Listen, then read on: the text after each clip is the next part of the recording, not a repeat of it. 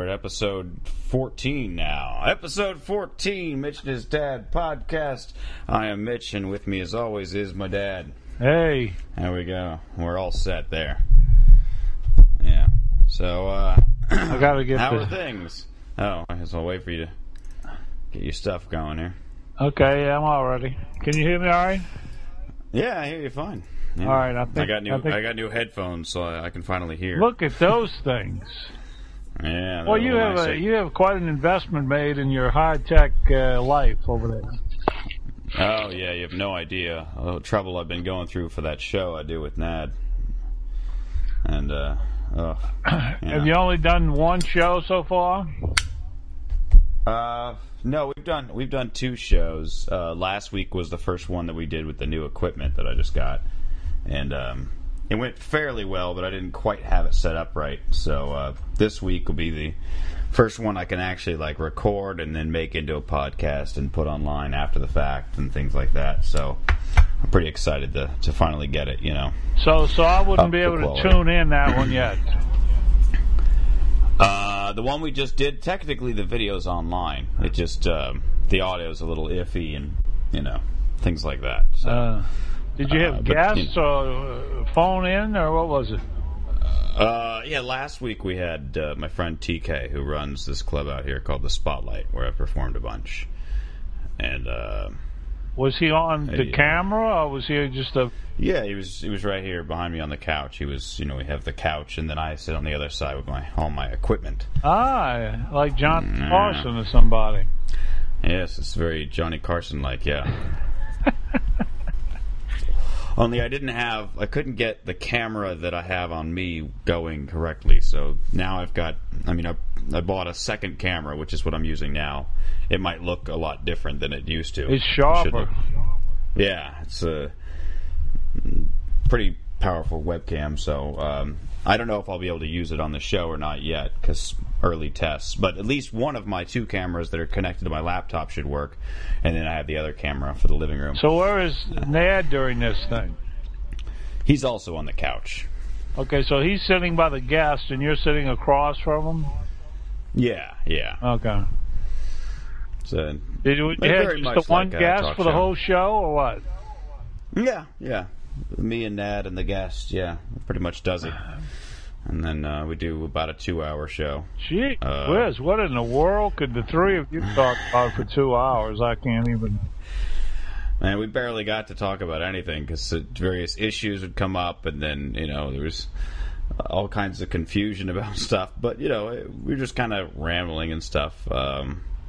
I don't know that you'd like it so much. I thought about that before. I was like, I don't know. If Dad was watching this, he'd probably have turned it off in about 30 seconds. He'd have heard 5 F-bombs in a row and been like, yep, I'm done.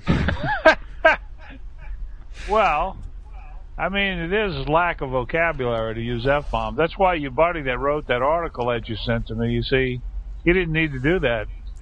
Any F-bombs, and he wrote a nice piece.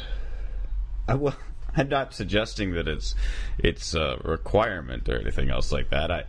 I just don't like the assumption that it's somehow bad or wrong to use. It's not wrong. It's just any language. This is not an intelligent thing to do. That's all. It's kind of like you're limited in your vocabulary, so you throw in the F word. That's the way I look at it. Well, I don't find it offensive to me or anything like that. It's not. No. What I'm saying is that there's, if you stub your toe or something, you're not going to yell out, "Oh gosh," Why not? You're going to drop some F-bombs. Yeah. My point is sometimes you need the punch of a vulgar word or just a strong word necessarily. And sometimes you make up curse words because the regular ones just aren't quite doing it for you. And that's pretty much when I use it, is I need that extra punch, Those kind of words, though, they're not really even a sin to say those words. Well, that's good. It's maybe a venial sin, what they call, but the big sin is using the Lord's name in vain. That's the big law. You can't do that because that's one of the 10 Commandments. So you go straight without passing go. Really? Oh. If you just say you just say, "Oh God," or "Oh," if you or... pass on with that on your soul without having confessed it to the priest, yeah. You're done.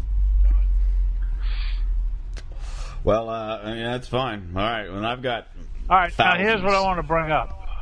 All right, I got topics too, so you go first.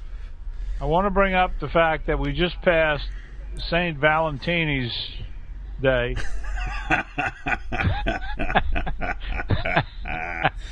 Of course. And the good thing about that people must remember is it is Saint Valentine's. It's not just Valentine's. I mean, it was a person. His real name was Valentini because, of course, he was Italian. St. Patrick, he was Italian. Really? Not an Irish guy. Columbus, he was Italian. Michelangelo, Leonardo da Vinci.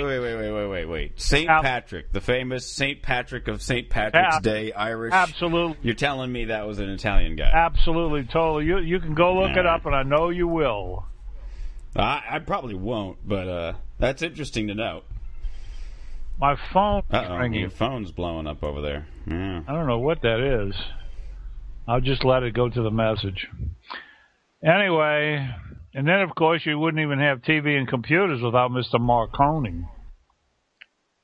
We lived on Marconi, didn't we? Or we lived close to it. And I remember you kept saying you were going to go in the middle of the night and change that C to a Z. Marconi Drive in New Orleans, yeah. Oh, I meant in Phoenix. There's that Marconi. We lived like a block away from it once. And a street named Marconi in Phoenix? I don't remember. Yeah, I just remember you saying that. You know, you're smoking on camera here. I smoke on camera every time we do this. Maybe I should switch back to the lower quality webcam. You don't notice as much. Anyway, you didn't let me go through the list. That's all right. To St. I want to Valentine's. make sure that you realize that Columbus Day, St. Valentini Day, and St. Patrick Day, all celebrated in the U of S of A, all Italians, on top, of course, the Marconi, Galileo, Da Vinci, Michelangelo group, the Roman calendar we use for all the months and the years and all of that. I was for sure that was Gregorian. No. Gregorian. No? Gregorian? Where do you think that came from? Just take a guess. Take a guess where the Gregorian word came from. All right. That was Whatever. Pope Gregory. Italiano. Okay. The whole calendar thing was Latin, and that's what it is. It's all Italian. I mean, everybody is just second rate compared to Italians. No, you had said Italians have complete control of everything that's ever happened on the planet. I mean, it's unbelievable. Now, you had said, when we spoke on the phone about an hour ago, you had said something about how you had some Italian, I want to say it was like phrases or something you made it sound like. Or you were just saying you wanted to bring up famous Italians and talk about how great Italians were for a change. Well, I was going to use Valentini as my starting point. Okay, well, we'll start there then. And then I was just saying that it's almost a phenomenal thing because there's no other nationality of any kind you can't even mention them in the same sentence. I mean, you can't even think of like two that are from one. You know, it's just unbelievable. There you go. I couldn't possibly. Barzoni. Huh? And you also have this theory that all women all want to marry Italian men to get an Italian last name. They can have the Italian last name. Well, you got to be kidding me. It's almost what I would call a tump over. I don't know if you know what a tump over is. A tump over is something that's no challenge to do. So, to get a woman interested in somebody named Marzoni is a tump over because they want that Italian name and they want their kids to have that Italian name. Yeah. It's a whole thing going on. It's a whole thing going on. Next time I'm on a date with a girl, I'll be like, "Tell me the truth. We're doing this because my last name's Marzoni, aren't we?" Exactly. And she'll go, "That's your last name?" Nobody knows your last name. I understand that. No, I mean I don't have. I'm still on the fence of whether I should start just going by Mitch Marzoni instead of Reverend Mitch for for my various things. Make my whole family happy if you did that, but it's not. That's here or there. I mean, either way, it's just you're going to get to the point when you're 50 years old that you're going to have to do that because you're not going to be able to be the Reverend Mitch at 50. What's this Mitch? It's still Mitch. Mitch. Oh, you said Mitch. Totally misspelled and mispronounced, but you never know. I mean, maybe I'll rock it then too. Who knows? I didn't really mean to do it for this long. Making you look better, actually. If you just do something with the hair, you'd be unstoppable. Yeah. Well, don't worry. I'm working on it. I'm. It's makeover year. Don't worry. I'll look entirely different by Christmas. Middle mohawky guy needs to be mowed down, and you would be like unbelievable. They'd be calling you in the middle of the night. They do already. Chicks dig the mohawk. Well, I'm not talking about chicks. I'm talking about agents and people want to be in TV shows and everything. Yeah, well, the mohawk, and that'll happen. I already told you that was part of the reason I wanted to get rid of it. Was what do you drink? Maybe I get more gigs. This is what is this? It's a cranberry lemonade or something like that. I'm having a racetrack big gulp. There you go. It's got a lid on it. Oh no, it doesn't have a lid on it. No, not the way you're drinking it. I don't put lids on anything. Yeah, that's why you had the car problems where you're spilling all over you. Over and over and over again. That'll get you in some trouble. So, what did you have a good Valentine's Day? Did you Saint Valentine's Day? Did you do anything special with the wife? Anything extraordinary? No. No. She's not like big on that so much, or is it one of those things that at this age you don't have to worry about? That age bracket where I think it's really. It's just not necessary for everybody. No. But it's kind of a nice thing, Yeah. But there's no negatives to St. Valentine's Day. I mean, it's just a very positive thing. Well, I mean, you got to understand, I got a bunch of jaded people all around me all the time. Everybody's whining. It's a Hallmark holiday. It's a corporate and all this different stuff. And you have to go, it's not a Hallmark didn't exist when the thing started. And who cares? And, it's the same thing that I say to anybody who has disdain for Christmas or Thanksgiving or any of the holidays. It's a thing where they go, why aren't you nice to your partner on 365 days of the year? Why you got to pick one day? And it's that thing where you have to go like, look, if you didn't take things for granted, you'd never get out of the house. You'd wake up in awe of everything. Oh my God, a computer and electricity. Think of that. I flip a light, then the light comes on. You would never get out of the house. So you have to, take things for granted so you can get through your day and so I think it's good when you have any sort of day that goes, all right, slow the brakes. Put the brakes on here. Let's just think about this particular aspect of your life for a day. Take a moment and recognize it and move on.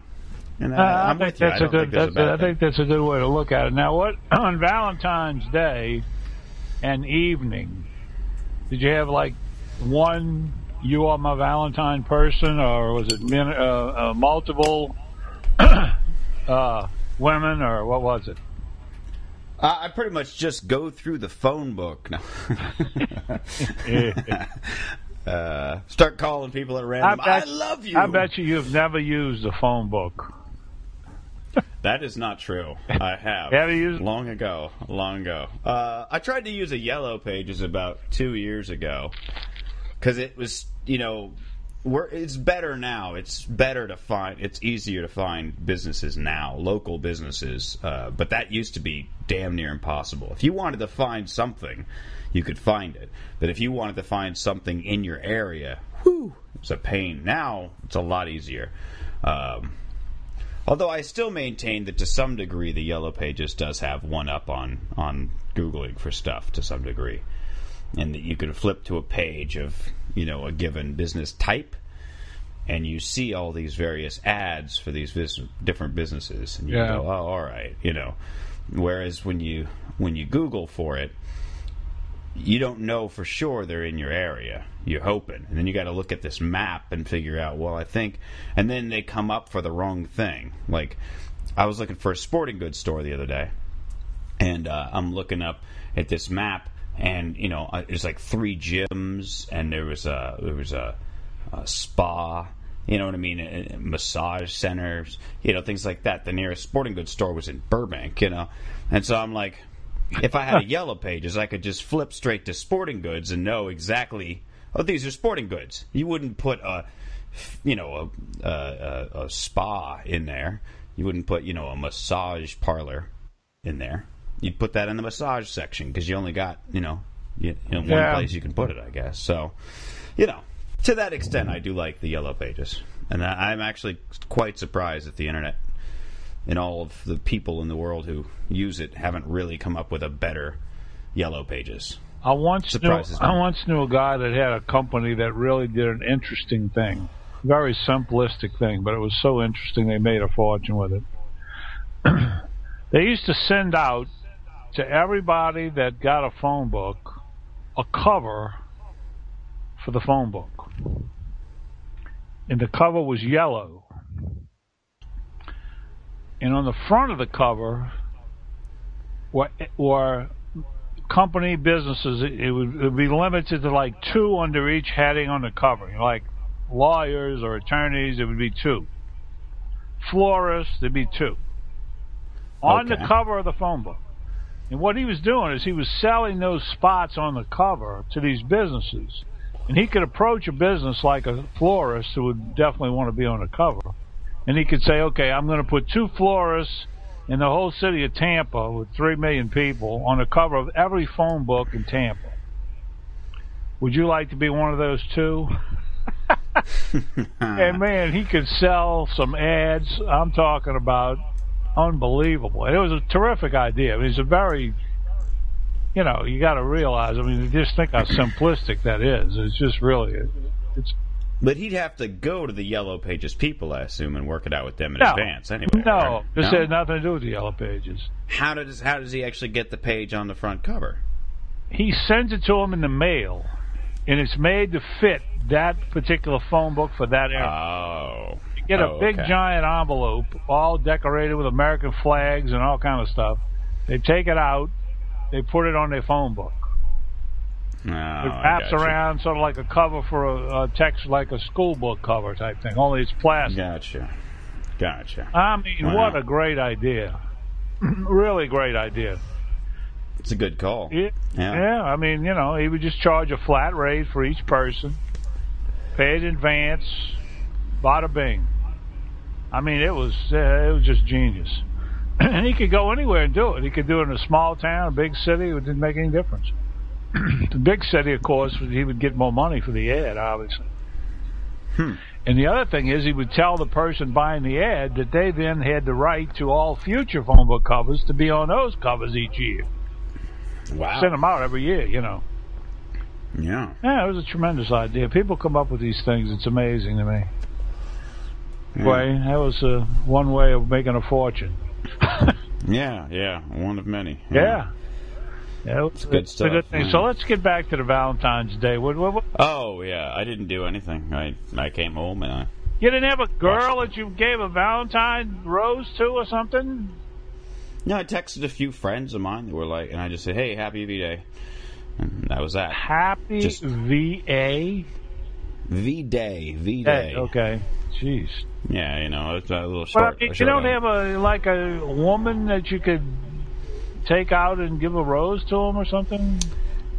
I mean, that's the thing about Valentine's Day when you're single is you got to be real careful about that stuff. You got to drop off the radar for the day.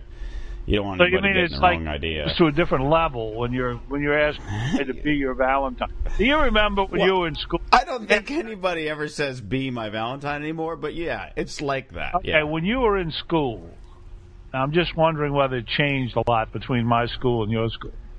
Right. You were in school. The problem I had was I didn't do this in high school because I didn't have any girls. But grammar school, we were mixed. The 8 years of grammar school. And every Valentine's Day, you would trade Valentines with the girls. and it would be my Valentine kind of thing, is what they would say. And it would be written on a little card you gave them. Yeah. You did something like that when you were in school? Did you have a Valentine's Day?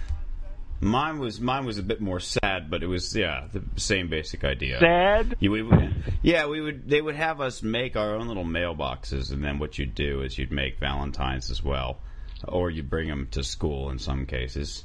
Some people would go out and buy packs of cards instead of making them. Yeah. And then what would happen is they would have people. You would kind of close your eyes, and then somebody would, a few people at a time would go around and give Valentine's cards in the mailboxes of whomever they wanted to have them. And about the third year of not getting a single Valentine, I decided to start giving myself Valentine's cards so I could at least look like people were giving me Valentine's cards. Okay, so it was sad because you were so goofy in school, looked goofy and dressed goofy, that the girls were frightened of you. Is that basically the situation? I don't know if I dressed goofy. That's still because Mom pretty much was like, well, she'd buy me whatever. I wore solid colors, sometimes stripes. I didn't wear logos. I didn't wear anything strange. Yeah, but weren't you in like a group of guys that were kind of weird and everything? No. I didn't have that many friends to have any sort of group. No, nothing like that. No, and I thought of people that didn't get Valentines. I never thought of that when I was in school, but I'm sure there were plenty of them. On the, I think, 4th or 5th year, I got some, tubes, paper towel tubes, and I made a stand-up mailbox next to my desk. Thought, I'm going to advertise. And it was a stand-up mailbox, and it had a little flag, and I got one from the teacher. So that was kind of cool. I was like, all right, there's one. There's one in the can. So. Wow. Yeah, yeah. So it was probably it was weird. I don't remember a whole lot about, I don't remember anybody ever coming up and going, who gave you a Valentine or nothing like that. And I would hand out Valentines to, the various girls, and none of them were ever like, ew, they may have, but they didn't say it to my face necessarily. But I do remember that very clearly, that for many years in a row, I just was like, really, again? All right. It's just kind of, and that's the thing that confused me as growing up and everything else. Is now I look weird, but but as a kid, I had a flat top. People look at pictures and be like, "Oh, you were a cute kid." I'm like, well, yeah. Where were you when I was 6? I didn't look, goofy. I didn't dress goofy. I mean, I really don't know what I did. You must have not been, noticeable or something. I mean, there's got to be some reason somebody's not getting Valentines. I can't understand that myself. But I have no idea. Yeah, I have no idea. I'm just saying, it was.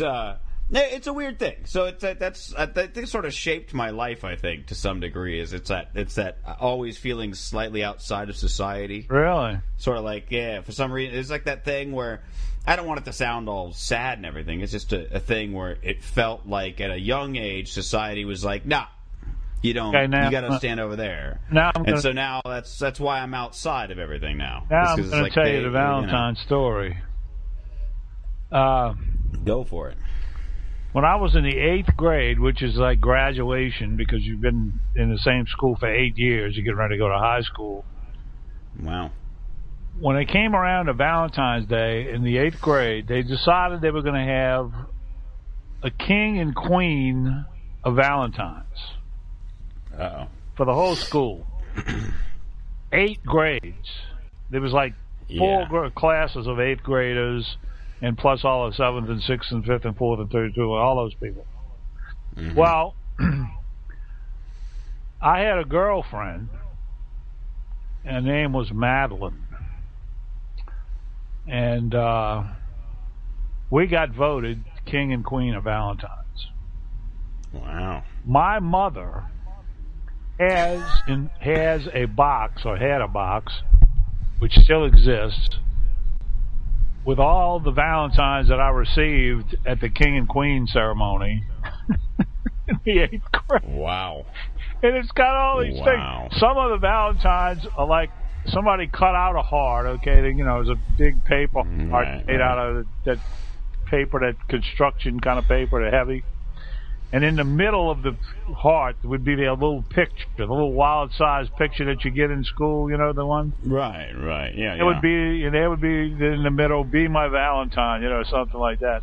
But my mother kept all those ones from the last year, and they are fun to look at. I mean, they are hilarious. And you have this box now? I don't have it. I don't have it in my possession, but the box still exists. Yes, it was you know where it's at. Dad had the box. Right. And the box, so Tommy's got the box. Yeah, Tommy's got it in his garage somewhere. Wow, that's pretty crazy. Yeah, I'd like to see that someday. I remember looking through it one time when I was over there, and I was going to take it, and I forgot to take it home. But I mean, once I get it, I'll get it next time. I'll remember to get it. But it's really funny. I mean, I remember it so vividly because Madeline and I, you know, I didn't like, to me, I was totally shocked by the whole thing. I had no idea that people even knew that we, you know, were girlfriend, boyfriend, you know, in the 8th grade. I mean, who in the heck's, you know. I mean, I could tell you in my school, people were pretty hip to who was going out with who, but then again, people made it really obvious. Out in the 8th grade. I mean, I wasn't driving a car around. I mean, no, I know, but I mean, yeah, I can clearly remember 7th and 8th grade. There was people, boyfriend, girlfriends, and it was very for the more popular kids. It was very obvious because they wouldn't shut up about it, and they'd always be making out in the middle of the hallway. Well, none of that went on with me at school. There was no way at St. Dominic. There was no making out with the not at school. With the 8th grade. I don't know. No way. Right. St. Dominic's school. Are you kidding me? You go straight to the devil. For kissing? You can't kiss in school. Are you kidding me? I wish that was the law. Would have made things a lot less awkward. I always hated that. It drove me nuts. Still does to this day. I can't do the public stuff. If I'm out with a girl, she starts... I don't like people you see in the restaurant or something. Oh, makes me sick. Yeah. Like it. Yeah. Or like even like holding hands and stuff. I just don't even. I'm like I feel like it's exclusionary. Holding hands and putting an arm around somebody or something. That's not a bad thing. But the smooching and all of that. Yeah, definitely not the smooching. No, I can't. Damn. That's a bad thing. I remember I was with a girl not too long ago, sometime last year, and. We were like walking to a bar or something, and she's like kind of holding on to my waist and everything, you know, and kind of pinching my butt and whatever. And I was just like, yeah, you gotta knock that off, you know. And I'm kind of shrugging away from her, and she goes, you don't like public displays? And I was like, nah, I really don't. That bothers the hell out of me. And she goes, aw, and like starts hugging me and like trying to make out with me, and I'm like, I don't think you're understanding what I just said. I want you to be like Huggy Bear. Yeah, it was like, oh, it's cute that he doesn't like that. I'll do it more. Dude. That was the last time we ever hung out. So, whatever. You X'd her right off the list. Oh, yeah, that's it. You get certain violations, you get one shot. And, you know, especially when I give them, like, the warning. Like, look, I really don't like that. You've seen my comedy. I talk about how I don't like that. You know, yeah. I told you many times, and then I told you in public after you did it anyway, and then you still did it. So guess what? You're done. You have a comprehension problem, a verbal comprehension problem, and I can't deal with that. So yeah, I'm a pain in the ass. This is why brutal. I don't have. It really is. I mean, it's brutal. It's definitely brutal. I can't be dating people. It's they, you know, I got too many rules, I guess. I don't know, little hang-ups and stuff where I'm like, eh. And I guess that's the thing. I just don't understand, you know, people get so hung up on relationships and it's like, and finding somebody and all this, and it's just, I don't understand it. I just don't. It doesn't make... Well, think of all these dating sites they have.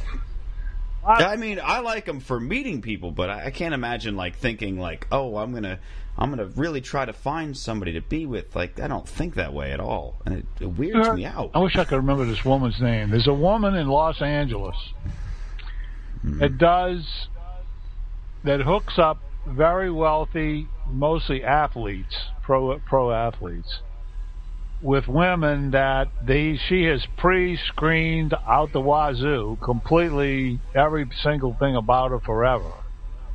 And he introduces her to one of the athletes after he gives the approval. What do you think she charges for this? A ridiculous amount of money? $100,000. That sounds about ridiculous, yeah.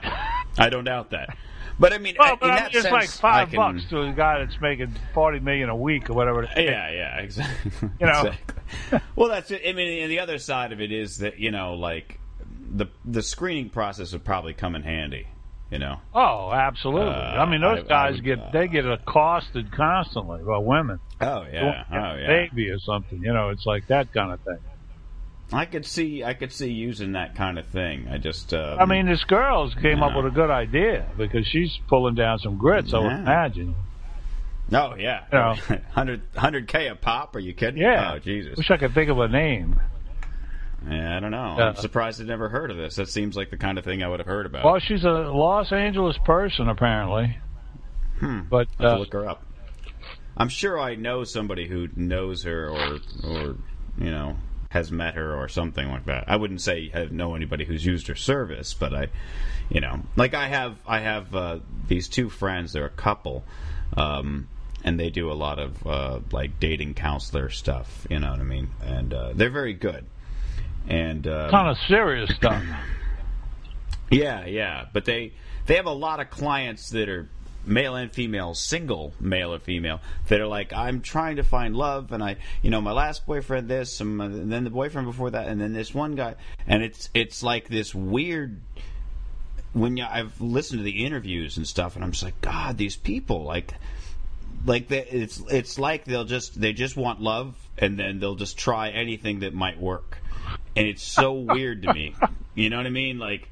And then now they're going to my friends to be like, teach us how to find love. And you're like, does it matter? Really? Does that matter that much to you? You know, it's like I said in the last thing. It's if you don't have that solid foundation of your own self, you know, you can't just start building a house on shattered ground. And that's pretty much what they do, is they help these people kind of build themselves to before they can go out and find it. But all of their things are like these, you know, success stories where they're like, I found the love of my life and we're so happy. And I'm just like, I don't know, I feel like wouldn't a better success story be like, I realized I was looking for other people to fulfill my own needs, and I discovered I shouldn't be doing that, and it's ridiculous. So I'm single now and I'm much happier. You know, like, where's that story? I'm waiting for that. I'm waiting for Hollywood to tell that story, actually. Every story about, like, a guy who's like me, and there's 1,000 of them a year, it seems like. There's always that story. The guy, like, he's got, you know, various girlfriends or whatever have you, and he's going on casual dates, and he's just single and having fun. Yeah. And then, like, you know, some dramatic thing happens. He meets Jennifer Aniston is what happens. Yeah. Or, in the movies. There was that. What was the one? There was the one with Matthew McConaughey that goes to girlfriend's past, and then there was. See, I don't go to those kind of movies, so I don't. Yeah, it's like you can see it in the trailer. You're like, I already know exactly what's going to happen here. Well, they can't tell. You know what it is? They've run out of stories about that. Now it's all repetitive stuff. Oh, Dane Cook was in one where he was Good Luck Chuck, where it was something like there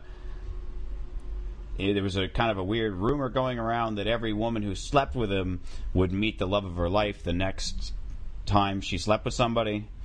And so all these women were like trying to sleep with him because they were like, I want to meet my true love, and they were like using him for it, and he was all, man, he got all upset about it, you know. I was like, you know, I guess, you know, things like that. And yeah, again, this story is told like a million times. I'm just like, where's the story that's like reverse, where it's somebody, male or female, that strikes out a whole bunch, and it goes like, no, look, the problem after so many people isn't the people. It's me, and I just need to take myself out of this, and then and then they're happy. Like, they look around and they don't see like couples kissing and start getting sobby. They're like, hey, good on you, but you know, I really wish you wouldn't block the sidewalk with you making out. But you know, whatever, cool. You know, like, Where's that story? I'm waiting for that. You need Maybe to put there's no that in story your comedy there. skit, the thing about making out in public. That's funny.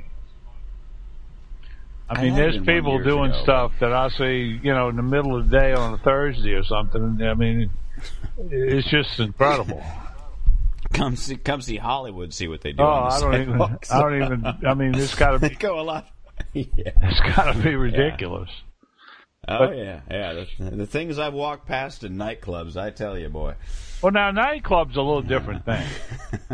I'm just saying. I mean, you go into a nightclub at 1 o'clock in the morning. There's going to be some smooching and saliva exchanging and all of that.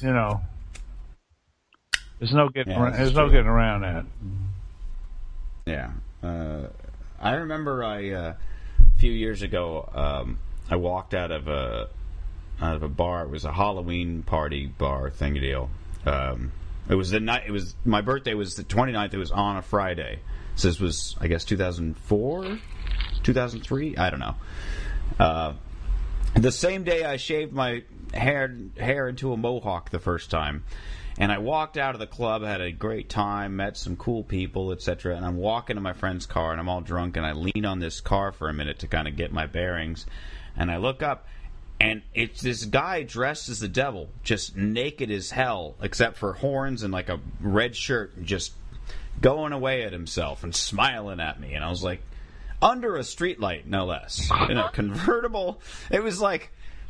You know what I mean? Not Are like, you sure this wasn't a hallucination? No, because I was like, oh my God, this guy's jerking off. And I'm like pointing at him. And then all my friends were like, what? Oh! And then, Oh, man. It was just like, it was a very jarring thing to, and again, under a light. And it was just, no tint on the windows. No trying to hide it. Just no trying to hide it. In the hardware section of a Sears store, I once witnessed a Hispanic gentleman peeing on the floor in the hardware store, in the hardware section of the Sears store on a Saturday. Wow. He just pulled it out and just couldn't find a bathroom, I guess. I assume he was probably just drunk and thought that was drunk. The it was 11 o'clock in the morning on a Saturday. What was he doing? He was in Sears. Well, he was probably looking for hammers and nails. He had to take a peek. You're not talking about like somebody of sound mind. So it's very possible he was drunk, and the mind who would pee in the middle of the hardware section in Sears at 11 a.m. on a Saturday is the same mind that would very much be trashed at that exact same time. Well, at first it was shocking, but then it was hilarious. That's usually how these things go. Yeah, it's kind of a thing that you sort of evolves like that. That's how I like my comedy to be. First shocking, and then you just have to laugh. I see. Yeah, Oh, there is a thing about that. I mean, it is there are things like that. It's almost sort of like what your buddy wrote in that piece you sent me, where he talks about how does he put terminology he uses about the thing that is definitely not the case. Oh yeah, the bad version. Yeah, first. The bad version first. I tell you, it was very well. I really enjoyed reading that. That was good. I'm telling you, for people that listen at home, I'm talking about this article that Scott Adams, the author of Dilbert, wrote for the New York Times. The Wall Street Journal, my bad. Which is how I got my dad to read it. Yeah. And gotta love Dilbert, by the way. I mean, just the terminology in Dilbert is genius unto itself. I never really got into it, but I like Scott Adams as a writer a lot because I started reading his stuff, and I just thought, he really breaks stuff down in an interesting, kind of fascinating way. And also he had a follow-up thing that he did after he wrote that article, where the Wall Street Journal did a live chat session where people could ask him questions in real time, and he would answer them about the, economy and different things like this. And he was, just making jokes and sort of throwing questions back at them. And then on his own blog, he said, I don't think that you could balance, one of his theories is, he says, I don't think that it's possible to balance the budget on budget cuts alone. He says, I don't think that's possible. He goes, maybe it is, but I'd like to talk to somebody who feels qualified enough to explain how that would work to me, and then I have some questions for them. And so there's an interview on his blog with some guy who was like this economist and all this different stuff. And, you know, he said, I researched him. Everybody was recommending him. All the readers on the blog were voting. This is the guy you want to talk to. And then you read the interview, and the guy, like, pretty much came off like he just doesn't like the government and was dodging all of Scott Adams' questions. So I thought, you should go on there. But unfortunately, I don't know that your qualifications on paper would necessarily convince the guy. But the two of you would have a good conversation, because this guy was very one-sided, throwing the same lines out, and Scott Adams ended up just making fun of him and cutting the interview short. Yeah. Whereas, like, I think with you, because you're a rational person, you guys would actually have a conversation. You know. Yeah, and you can get. You know, I'm a guy that preaches the end of all incumbents, as I wrote in my little piece back to you, or reply back to you. I really believe that is the only answer to any of the problems we're having with deficits and spending and all that. The only answer is no incumbency, because all of it is based on being able to get reelected. We don't seem to want to face that fact, but that's what all of this spending is about. Well, I mean, I'm with you in some regard. We talked about this before. I feel like just saying term limits, for instance, isn't, or term numbers, I guess. I don't feel like that is the end-all solution, and I feel like that's barking up the wrong tree. Insofar as, like, if somebody was actually doing a decent job, I'd probably want them to stick around for some while instead of skipping them out for the next person who may or may not be qualified, and you're doing it so often. What I had proposed before is that what I'd like to see, it'll never happen, but it would be nice to see something where basically you can vote online 24/7 all the time for all the people in all the offices. And the moment you, as an elected official, the moment your approval rating drops below, let's say, 40%, then you're on notice. And you got, let's say, 6 months to kick that back up to like 55 or 60%. And if you don't, you're out and the next guy goes in. Or a girl. Because then you're always on duty. Because it's the sort of thing that bothered me when George Bush was ending out his presidency, which it confused the hell out of me, where his approval rating was like this ridiculously low. You know, some places were saying 20%, some places were saying 30%.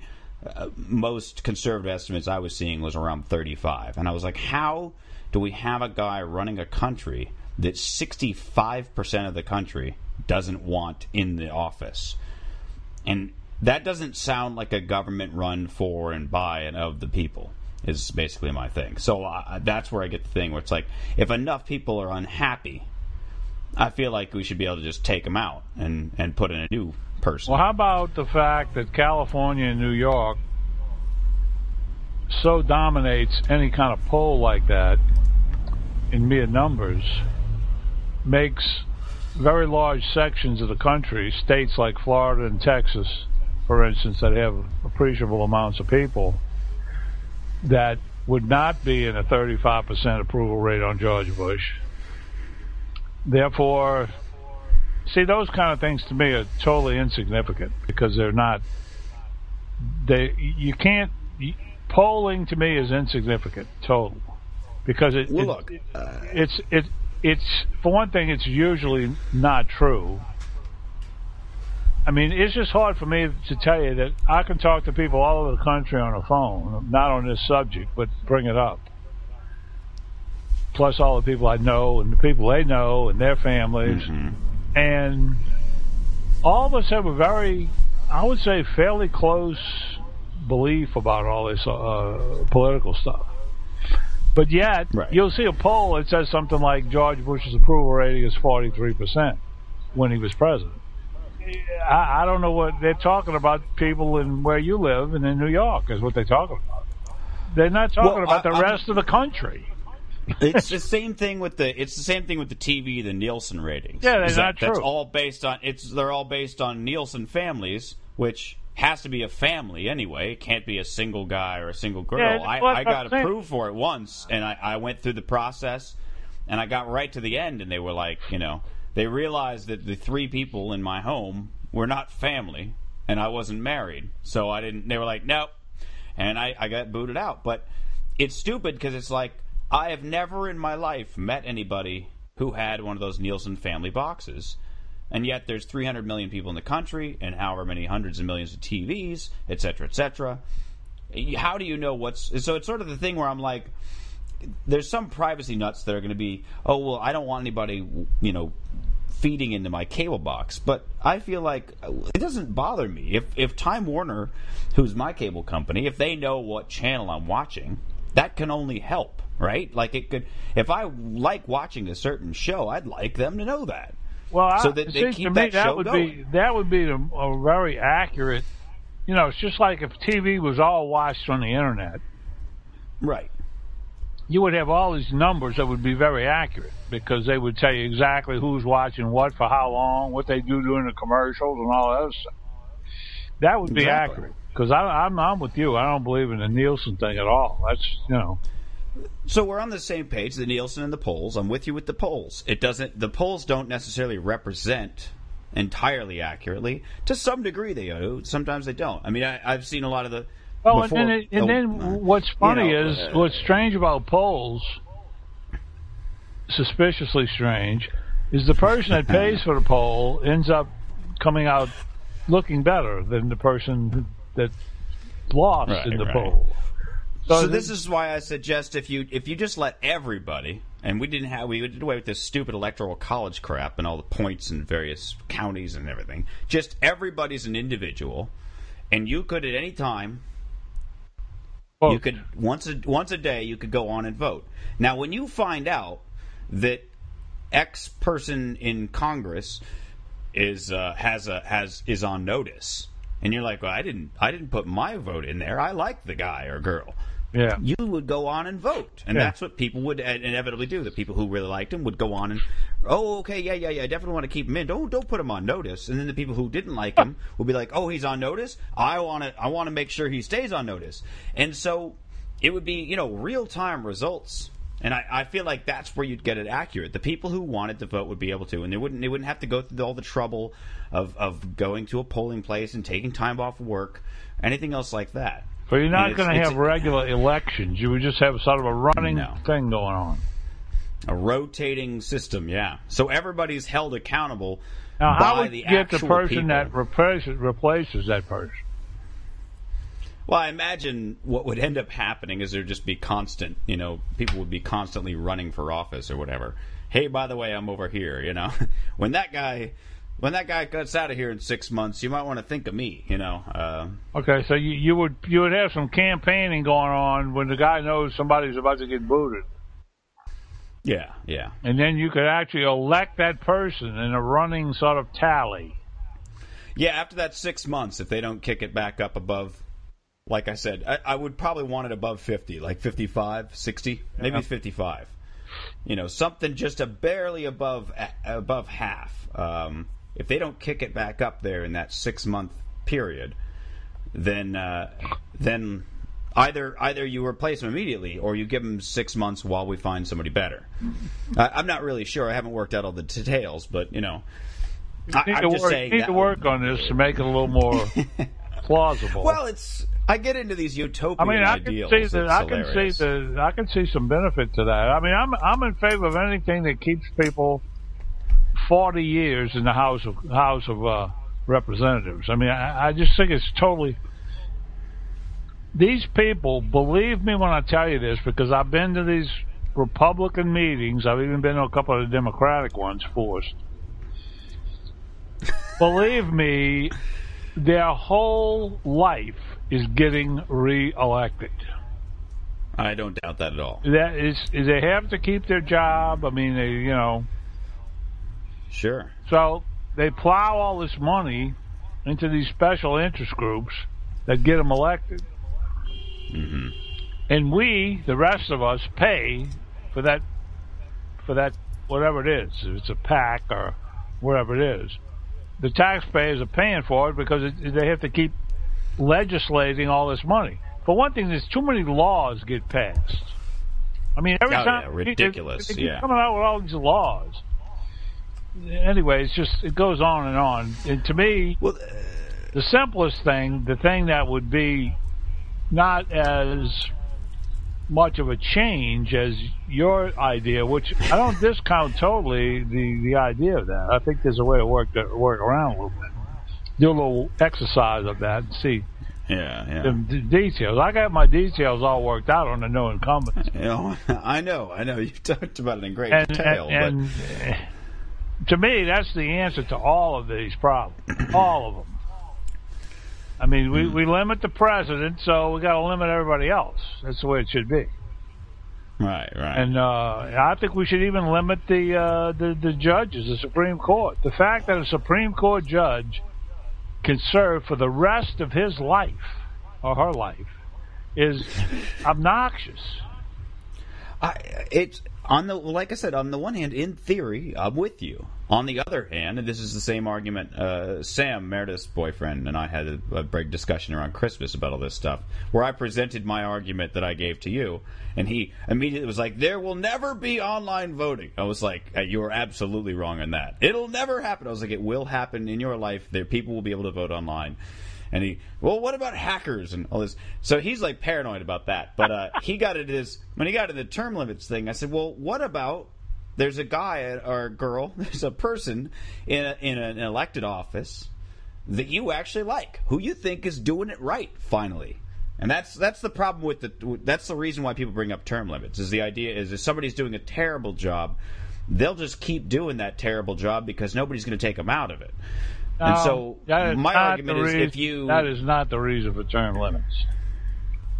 Is it not? I mean, getting all the money from the special interest group? Because you got to realize with term limits, the person that's in office has a totally different mental attitude about his job. Totally different. He's much more focused on what he's supposed to be focused on.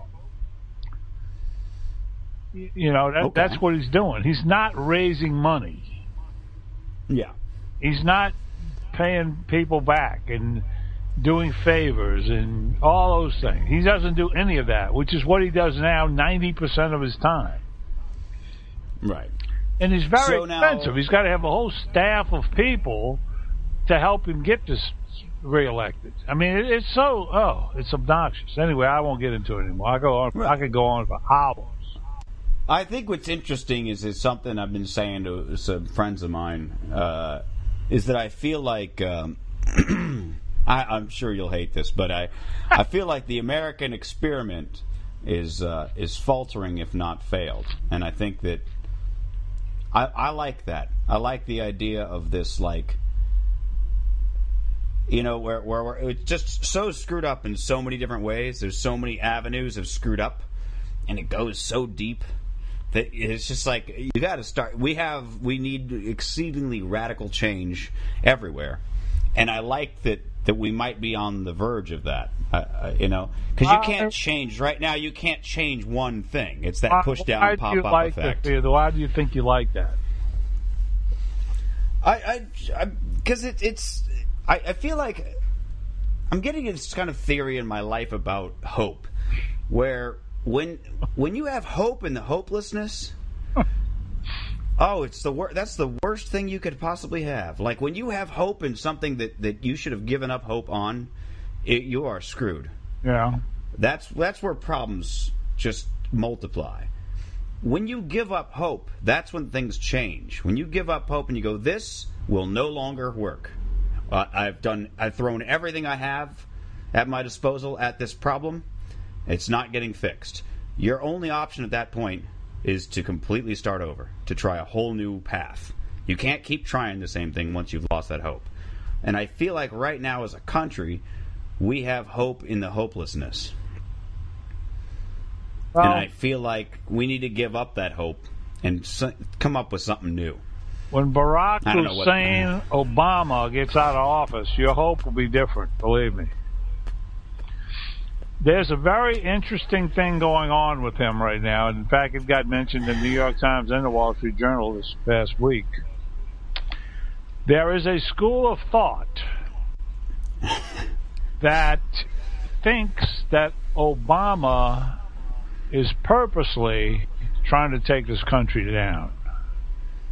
I don't see that at okay, all. now wait a minute. Just hear me out on this. Go ahead. You do Please realize, including yourself, when I asked you if you loved your country, there's a great number of people that would like to have like this large revolutionary thing where, you know, the rich people get poor and the big companies all go broke and the oil companies stop pumping oil and, you know, all those things that extreme leftist, communist, socialist, liberal Democrats think. Sure.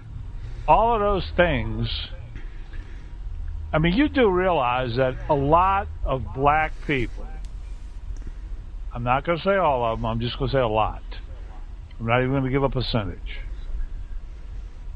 Do not like the white man and blames everything about that's a negative in this country on the white guys. White males, okay? I mean, you could say the same thing for any group that's not a rich white male. That goes without saying. Yeah, I think you could. I think you could. I'm mentioning blacks only because the president's black, and this goes back to him. Okay. Because if you look at the stuff that he tries to promote, some of it he doesn't seem to really have the vigor for it. He doesn't seem like he's that enthused about it. So that means that, in my mind, that means there's other people sort of guiding his thoughts about some of these things he wants to do in a socialist sort of way. And so now you have, I mean, New York Times is not exactly a right-wing newspaper, but I've heard. They even mentioned that there's this vibe being heard now that maybe this guy is trying to just ruin everything that we're used to. Our whole lifestyles, the way we live. That just sounds... That health bill, which is slowly getting destroyed by the Republicans, health bill would be a step in that direction like you wouldn't believe. If that actually became what we had to live with, we would be... I mean... You could be fined and put in jail if you don't buy health insurance with that bill. Let me present to you the alternate. This is the side of the alternate. Because I'm not paranoid. I'm not like the government this and all corporations are. I'm not anti-corporation as a rule or anything. I've said it a million times before. Checks and balances all across the board. You know what I'm saying? You gotta make sure that the people are safe, the corporations are free to make their profits and create jobs and pay the people, et cetera, et cetera. And you make sure that the government doesn't get out of control. All these different things. Everything needs its checks and balances. I don't want any one side to be entirely in power on this. But the other side of the argument for, let's say, healthcare, because that's a good one, is that so many first world countries around the world with a good standard of living that you even would consider a nice place to live if you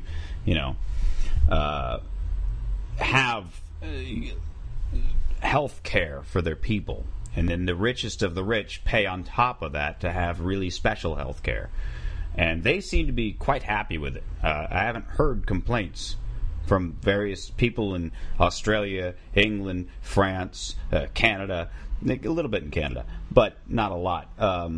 The various countries have that, and I think that we should as well. Now, the flip side of the argument about socialize this and he's trying to destroy the country is it's not a stretch to think that the corporations that are profiting from bad health care that we have in this system that's entirely corporatized and everything else would not want anything to take away their giant profits or their power in any way. so they'll stand to block it. Now, classically, Republicans are all about the free economy, the free market. The market will fix it. Don't stand in the way of them, or don't get anywhere in the way of the market. Let the corporations do whatever they want, because they'll make it right. Because the free market, people know what to buy, etc., etc. And so, Republicans are backing corporations primarily on account of that. In using that like free market. I'm not saying they're all corrupt. Some of them just want more jobs for people, and that's a noble thing. But that's the flip side of it, is that perhaps that's why it's being pushed, and in the opposite direction by the corporations, and that's why they're so afraid of it happening, as cuts into our pocketbooks. And that's what the people who are sick and dying around this country are seeing, is corporations that are currently profiting off of the bad health of the entire country. So you're talking about health insurance companies. Health insurance companies amongst them, yeah. Drug companies, health insurance companies, all kinds of that, yeah. Yeah. And you're saying that the health insurance companies are... Obama's not trying to get rid of the health insurance companies. He's just trying to regulate them so that they are forced to lose money. Now, here's what... let me give you the flip side of all these countries you just listed that have their own health care. If you're going to talk about their high tax rate, you can stop right now. No. Okay. No, I'm not. It's a very common sense thing. Yeah.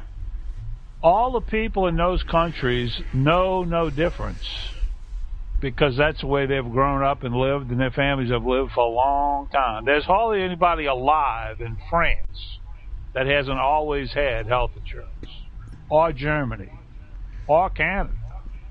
Okay? If they are, they're 90-something, 110 maybe. I feel like Canada got it in the early 70s. No. England got it in the 50s, right after World War II. No. I don't know about some of the other places. No. England had it way before any World War II. The point is, most people that live in the countries that have socialized medicine either don't recall or didn't experience, don't recall because they're too old, or did not experience what it was like to be totally free to choose your own health insurance and pay for your own at whatever price you can afford. And that's the problem with that discussion, because the reason it's so abhorred by people here is because you're taking away one of our choices.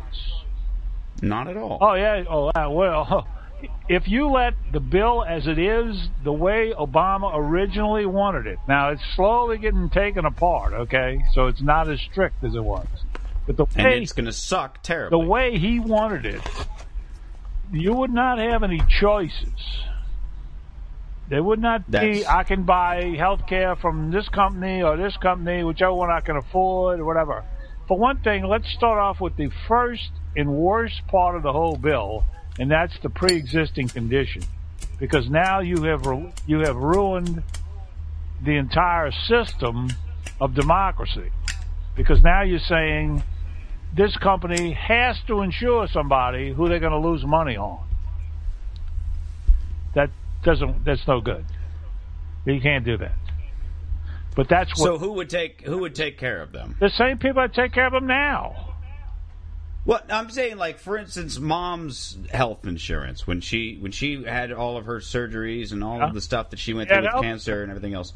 Yeah, she had health insurance, and they kept upping her rates and changing things around. She was paying ridiculous amounts of money for all that stuff. One thing, understand. I mean, I got paperwork. Her rate was never increased, only hers. There was nobody who went to her and increased just her insurance. No. As opposed to what? As opposed to just increasing everybody. I know what on her and say, okay, because you have this terrible illness is costing a fortune, we're going to up your premium. No. There was nobody doing that. That's against the law. I'm telling you that she was spending a ridiculous ton of money. Went up with everybody else. That's all I'm telling you. The fact that she was spending a ridiculous amount of money, you need to go talk to the doctors and the hospitals about that, because they're the ones making up those expenses. It's not the insurance company. Well, where's the money? She's paying to an insurance company, and then how are the doctors charging on top of that? That would be the insurance is dropping coverage. Okay. Understand this: they cannot. If you're covered, the stipulation is going to be that you're going to get paid X number of dollars to some maximum amount. It's usually something like $1.5 million. It's a very large amount. At that point, the insurance company can deal with you as an individual, and they can say, okay, your policy has already been extended and we can't go any further. To have this coverage, we're going to have to do this, this, or this, whatever it is. But as far as our premiums going up, the premiums that are being paid, not the benefits, but the premiums, those go up as a group. When they increase hers, they increase everybody's. Okay? Right. And it does go up every year. I mean, that's the way it is. I'm saying there's countless thousands upon thousands of situations wherein people were dropped or things, this isn't covered, or they go back in and make an adjustment a year after the fact. I mean, that happens all over the country. Tell me when they were dropped. Tell you when they were dropped. What were they? I'm not sure what you're asking. Like they get an illness of some kind, cancer or something because like they get an illness. That has never happened in your lifetime or mine. They can't do that. They can't drop you because now they have to pay you benefits. That's totally against the law. You can't do that. In other words, you're paying your premium and you get sick, and now I'm going to tell you, okay, you're sick now. Well, okay, maybe dropped is the wrong term, but insofar as no, we won't cover this, no, we won't cover that, no, we won't cover this, or they'll say they will cover something, and then they go back and make an adjustment on that form or on that claim, and later go, oh, actually, we're not going to cover that after all. That's not the way it works. That's happened a lot. There's stories all over the place. If it was a couple of nutballs, I'd be like, yeah. But it's very easy to make up stories like that because it's a very personal thing, your insurance. But let me just tell you something. You're telling me that the insurance in this country, the health insurance companies, are totally above the law, totally above the letter, not even the law, morally just people. They're not doing a thing wrong, and there's nothing wrong with our health care whatsoever. You wouldn't change it if you were the king of the world. Let me explain it to you very, very, very common sense, like exactly the way it works, because I know all about this subject. Okay, this is just insurance. When you buy the policy, you're going to know at that point what's covered, what's not covered, how much it's going to cost for the next 12 months or 6 months, depending on what kind of policy it is. You're going to know right then. Now, anything outside of that happens is not covered because it wasn't covered in the beginning. Okay? Now, most insurance companies, however, don't even stipulate. It usually covers everything. They stipulate only by how much they're going to pay for certain things. Sure. But there's nobody that has insurance, presently has a policy, that covers the whooping cough, and suddenly they get the whooping coughs, and it's costing them $1,000 a month to pay for the bills. The insurance company cannot then come and say, okay, we're not going to cover you for that anymore. They can't do it. Even if they would love to do it. Even if they're totally immoral and terrible, devilish, evil people, they can't do that. And anybody that tells you that's going on is out of their mind, because it's not. I present to you the question that are, in essence, would you say that the health care system we have in this country is absolutely perfect, you wouldn't change a thing? I would probably have some things I would change just because I know a little something about what kind of policy I'd like it to be, yes. But it has nothing to do with them doing something illegally. No, I'm not saying. Well, obviously, it's not entirely policy right now. I don't think that necessarily anybody's doing anything illegal. That's not really my point. That's all that matters. That's all that matters. No. What matters is to me in this situation is morality. I'm concerned with. You cannot deal with a subject like this on morality, because now you're going to say this guy is so sick and he has no money and he can't get treatment, and this insurance company won't take him as a patient because he comes in with built-in claims that they're going to have to pay. There's no way they can do that. So guess what he does? He goes on Medicaid. The government pays for it. We already have government-subsidized medical care. It's called Medicaid. That's what it is. I'm telling you Nobody cannot have coverage. Anybody tells you they can't get coverage is out of their mind. I'm not saying they can't get coverage.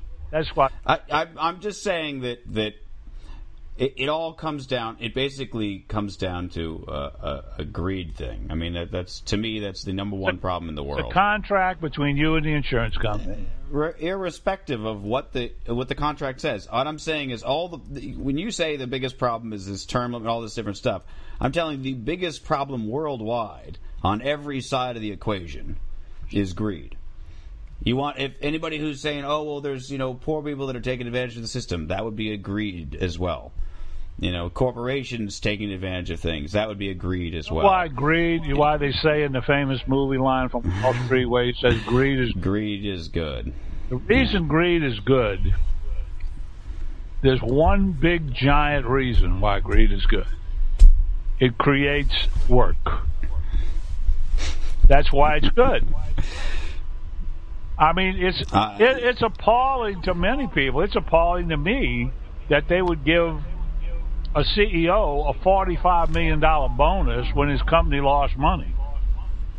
Yeah. I mean, that's ridiculous. Absolutely. But it is legal, and they did it.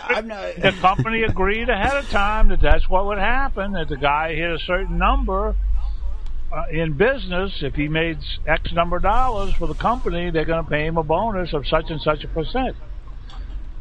So it's hard for me to say that that's greed. What is a guy supposed to say? I had a contract to do this, and if I did that, I'm going to get this money. Now I did that, and you're going to... No, I'm not talking specifically on this issue. I mean on a grander scale. I mean, it's like the, a grander scale, it's really good. Because jobs and stuff.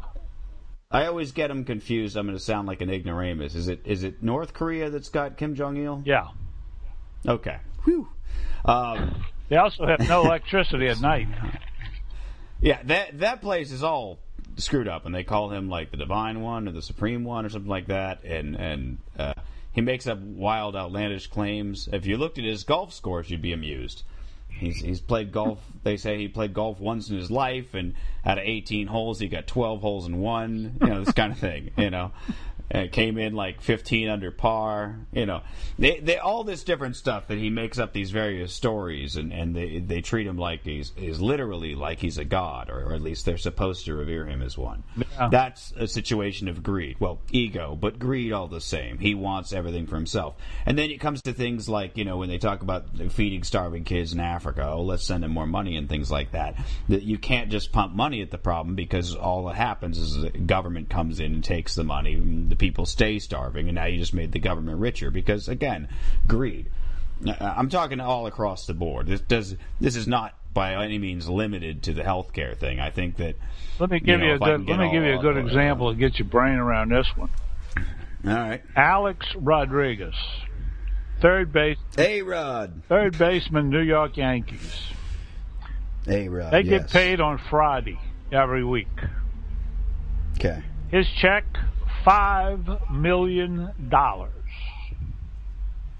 So when you go to the bank every Friday, cash your check, it's $5 million every Friday.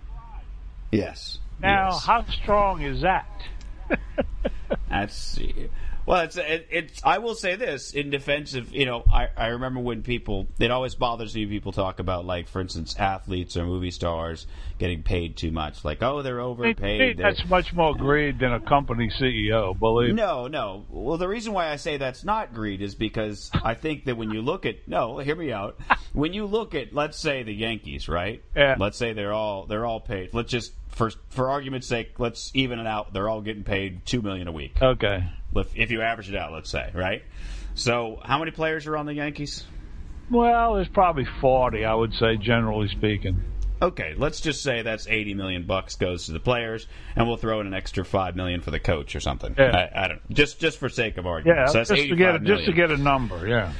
Right. So let's say every week Yankees $85 million.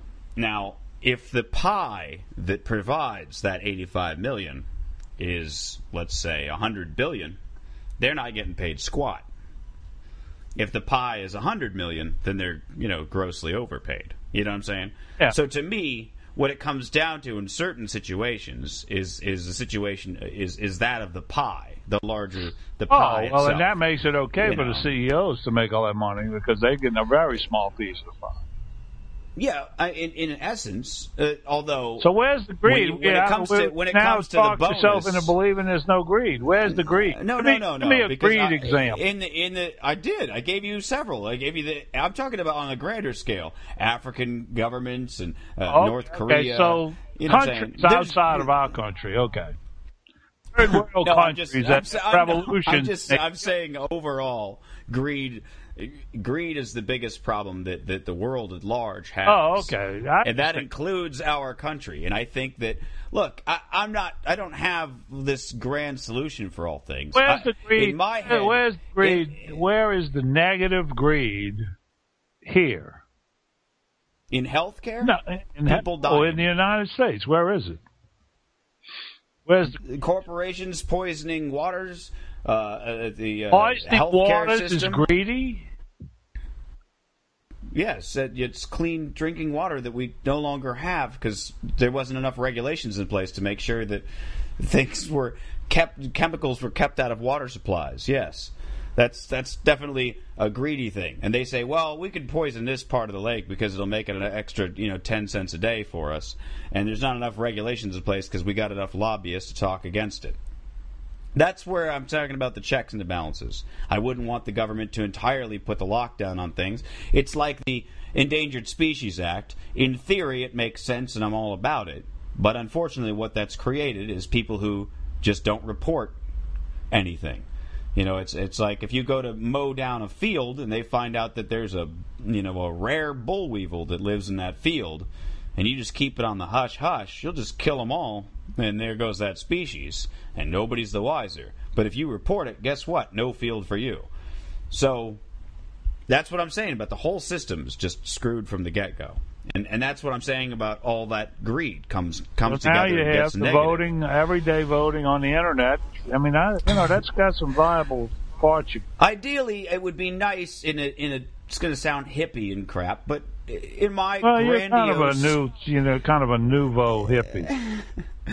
In my grandiose scheme in my head, the way I'd like it all to go down, if I could just snap my finger, we'd all just be. We'd be healthy, and we'd have robots doing most of the stuff that we don't want to do, and we would go by the I think it's called the Wumpy system, I believe it is. How would you make money? Well, you wouldn't need money anymore. Oh, you wouldn't need money. Okay. You would go by this thing. That's the ultimate socialist. Hold on. Hold on. I'm going to see if I can find the term for it. I think it's called Wumpies, but let me get it because the idea of it was based on this book, and I thought that would be fascinating. Now, I'm not saying everybody is absolutely totally equal. Everybody. No. By no means. That's not the point at all. I'll find the exact thing because it explains it, and I thought it was, it's a weird idea, but it's kind of interesting. It's the weird. Wuffy. It's called Wuffy. I gotta go in 5 minutes. All right, 5 minutes. The way that Wuffy works, it's based on this book. The Wuffy is a social currency. It's based on how much you contribute to society in a positive way, whether it's entertainment or who decides that? Everyone around you all the time. You're sort of instantly voting on everybody. Okay, so in other words, we're voting all the time about whether somebody's popular or not. In a sense, I'll read the quick.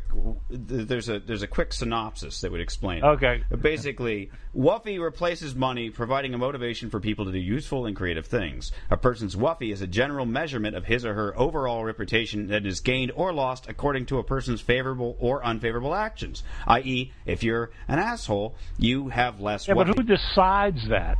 Public opinion determines which actions are favorable or unfavorable. Rudely pushing past somebody on the sidewalk will cause a loss of points from the person pushed, and possibly from bystanders who witnessed the incident, while composing a much-loved symphony will earn the composer Wuffy from you don't everyone have who to enjoyed speak it. about this any longer. That's all right.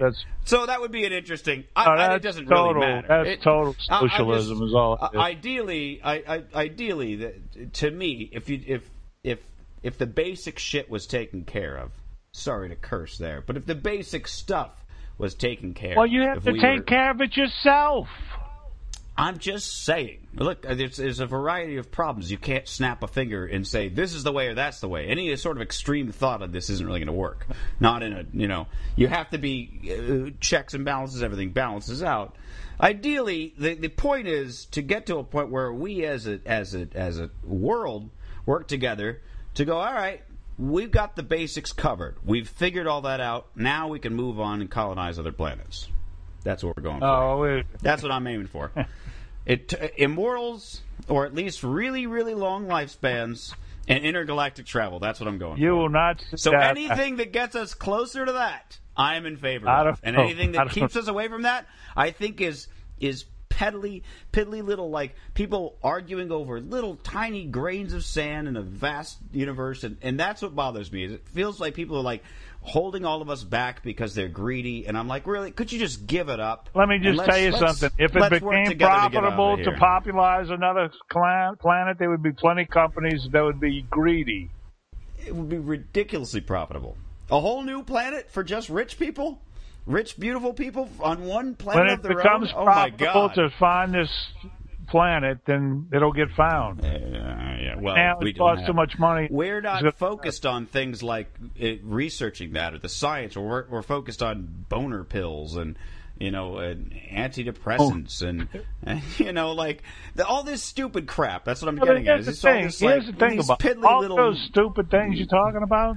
There's people that want that stuff. If there was not people, there would be no product. I realize that. People that want that stuff. That's all there is. It's a problem with the whole world at large, you see. That's what I'm saying. So you're the only Bringing it back around again, I didn't get a Valentine's when I was young, so I want to get off the planet. You're trying to move to Vanya. The society didn't want it? Fine, I'll go find an alien colony that likes me. Well, I'll just give you this thought about finding life on other planets. The stars in the sky are already gone because it took them millions of years to get close enough for us to see them. They no longer exist. We see what is already gone. What's already gone from any picture or photo. Not in all cases, but I understand what your point is. Yeah. The stars you see in the sky, when you're out in the middle of nowhere and you look up and it's like just flooded with stars. Most of those stars are not there anymore because it took so many light years to get to us. They've now passed on. Sure. And that's how many light years you need to find a planet that's got life on it. There will be another way. The other way is going to have something to do with some kind of a scientific miracle that allows you to move at incredible speeds. Or skipping speed entirely, which is what most people are talking about. Be a real trick right there. Well, that's what I'm saying. If we focused on that, we could figure it out. You're going to do the thing, the time travel, where you get in a capsule and you come out on the other end. You need a capsule already at the other end. I could flood your inbox with 1,000 articles tomorrow that would tell you all these various myriad ways that people have said, like, hey, maybe this could happen. I know at least a half a dozen people, and that's about all I can count. You would be included, that spend a very good portion of their time on their internet. whether it's Sure. because of business or whatever the reason is. Mm-hmm. And they all have these same beliefs that you have. They believe in conspiracy wonderful. theories. They believe in No. I was anything about conspiracy. I'm not a conspiracy world. theorist. They believe there's a giant thing going to happen, and the whole world has to be one, and we all have to be nice to each other. That's the only way that we'll survive as a species. Yeah, we can't go around killing each other. Understand? There's evil in the world. There are evil people. There are people that are going to do things evil to you and to everyone else. You're not going to suddenly transform all them into Mr. Morales. That's not. I'm not saying that. But I do think that it's various motivation things. I don't think that necessarily that I'm not saying there aren't bad people, but if you average it out, everyone is good. No. Well, yeah, if you average it out, yeah, that's good. It's 99.9%. 99.9% of the world is good, and the things that we perceive as evil or bad is just misguided or a difference of opinion. If you average that's it what out. it comes down In to. other words, what you're saying is most people are good. Almost all. I would say Very all. minority number are bad. Rounding up to the next 1/10 of a thousandth of a digit, all. Do you know? If you round it up, just a smidgen. There are countries where the whole country is evil. I know. I don't believe all that the at all. people are evil. No, there's no way. Yes. It would be a difference in motivation. Countries because it's politically incorrect. Well, no. Look, I'll put it very simply. It's when I say there's no evil people, we've all done bad things. I've done bad things. You've done bad things, but. You try to justify it. In the movies, there's bad people that, I want to blow up the world, blah, blah, blah. And it's just like, why? Because I'm evil. Nobody has that. Everybody has a motivation, a reason to back up. The Twin Towers, were they evil? Or do you? Yeah, they didn't. Are you one of the internet people that believe George? No. I don't believe. No, I believe the official story. Yes. Those terrorists were evil. They're talking 5 people out of 7 billion. Yeah, but you're not. Many it was. You're talking about a lot. And really, I'm really only talking. To sum their whole lives up as evil. Definitely, they did. You realize how many billions of people hate you because you're an American? Billions. Yes, but that's right. Well, I don't know about billions, but the point is billions. No. Oh yeah. No. You don't know. You haven't interviewed them. But I'm saying the reason what they hate is it's a sort of it's a jealousy for most part. There you go. And it's because their country's so damn screwed up. But it's not like, and it looks bad when we do certain things, like come over and say, we're just going to install some military people here. If you get out of line, we'll shoot you. But look, we come from a nice, cushy place, but we just want your oil. We don't really care about your way of life. It looks bad. I'm not saying that necessarily they're right in their ways, but they've justified it. They've found a way to sleep at night by justifying what the problem is, and they think it's us. Well, no, it's not. It's something else, or whatever have you. And that's the problem with a lot of this stuff. It's not so much that somebody's acting out of evil; they're acting out of a misguided motivation. You need to deal with now. Is what you need to do. That's right now. The secret of life is dealing with now. I learned that from playing golf. And right now, I'm amused. You can't play golf thinking about what's going to happen on the next hole or what just happened on the last hole. You got to deal with that shot, that moment when you're hitting that ball. And if you did life like that, wow, it changes you to the good. Deal with that. Look, believe me, I am. I'm not like, I don't wander around upset. See, I have trouble dealing with now because I like to deal with the past. I like about the past. But I guess that's a part of aging. I don't know. I try to. The problem is I end up trying to live in more like the future of like, well, here's what I'm going to do this now, so this happens down the line. Not good for the psyche. Yeah, to do now. But it makes now tolerable. If I liked everything about now, I would probably live in the now. Well, nobody's everything. I mean, well, when there's time, like when I'm in, like I have a gig on Saturday. On Saturday, I'll be living in the now. I'll be living on Saturday. Saturday will be all about Saturday. Sunday will probably also be about Saturday. When I was a little boy playing on the front porch in my house in Lakeview with my little soldiers and lining them up and doing things, for hours. That was living in the now, and there was never a moment in my life that I was happier than right then. And the reason I was happy because I didn't know anything. Ignorance truly is bliss. It is, definitely. That's why it's nice being a kid. And you've never met a sad retard. I don't normally speak about stuff like that. It's great. It's something I've noticed. Don't bring it up.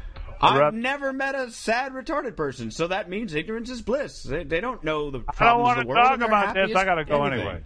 That's happy stuff. I didn't mean any sort of bad things. Passed. That's happy. All right, yeah, we did. It's all good. It was a lovely conversation this time. Yeah, we talked about everything. We covered some good stuff. We went from you having no Valentine card to we need to get off this planet and stop being so stupid and greedy. Is scheming against the country, living in some other planet, shipped. That sounds like conspiracy theory when you start talking about he's plotting to destroy the country because he hates the white man. That's right. Oh, that's wonderful. Well, we know that. That's not even. Oh yeah, no, I'm sure. Yeah.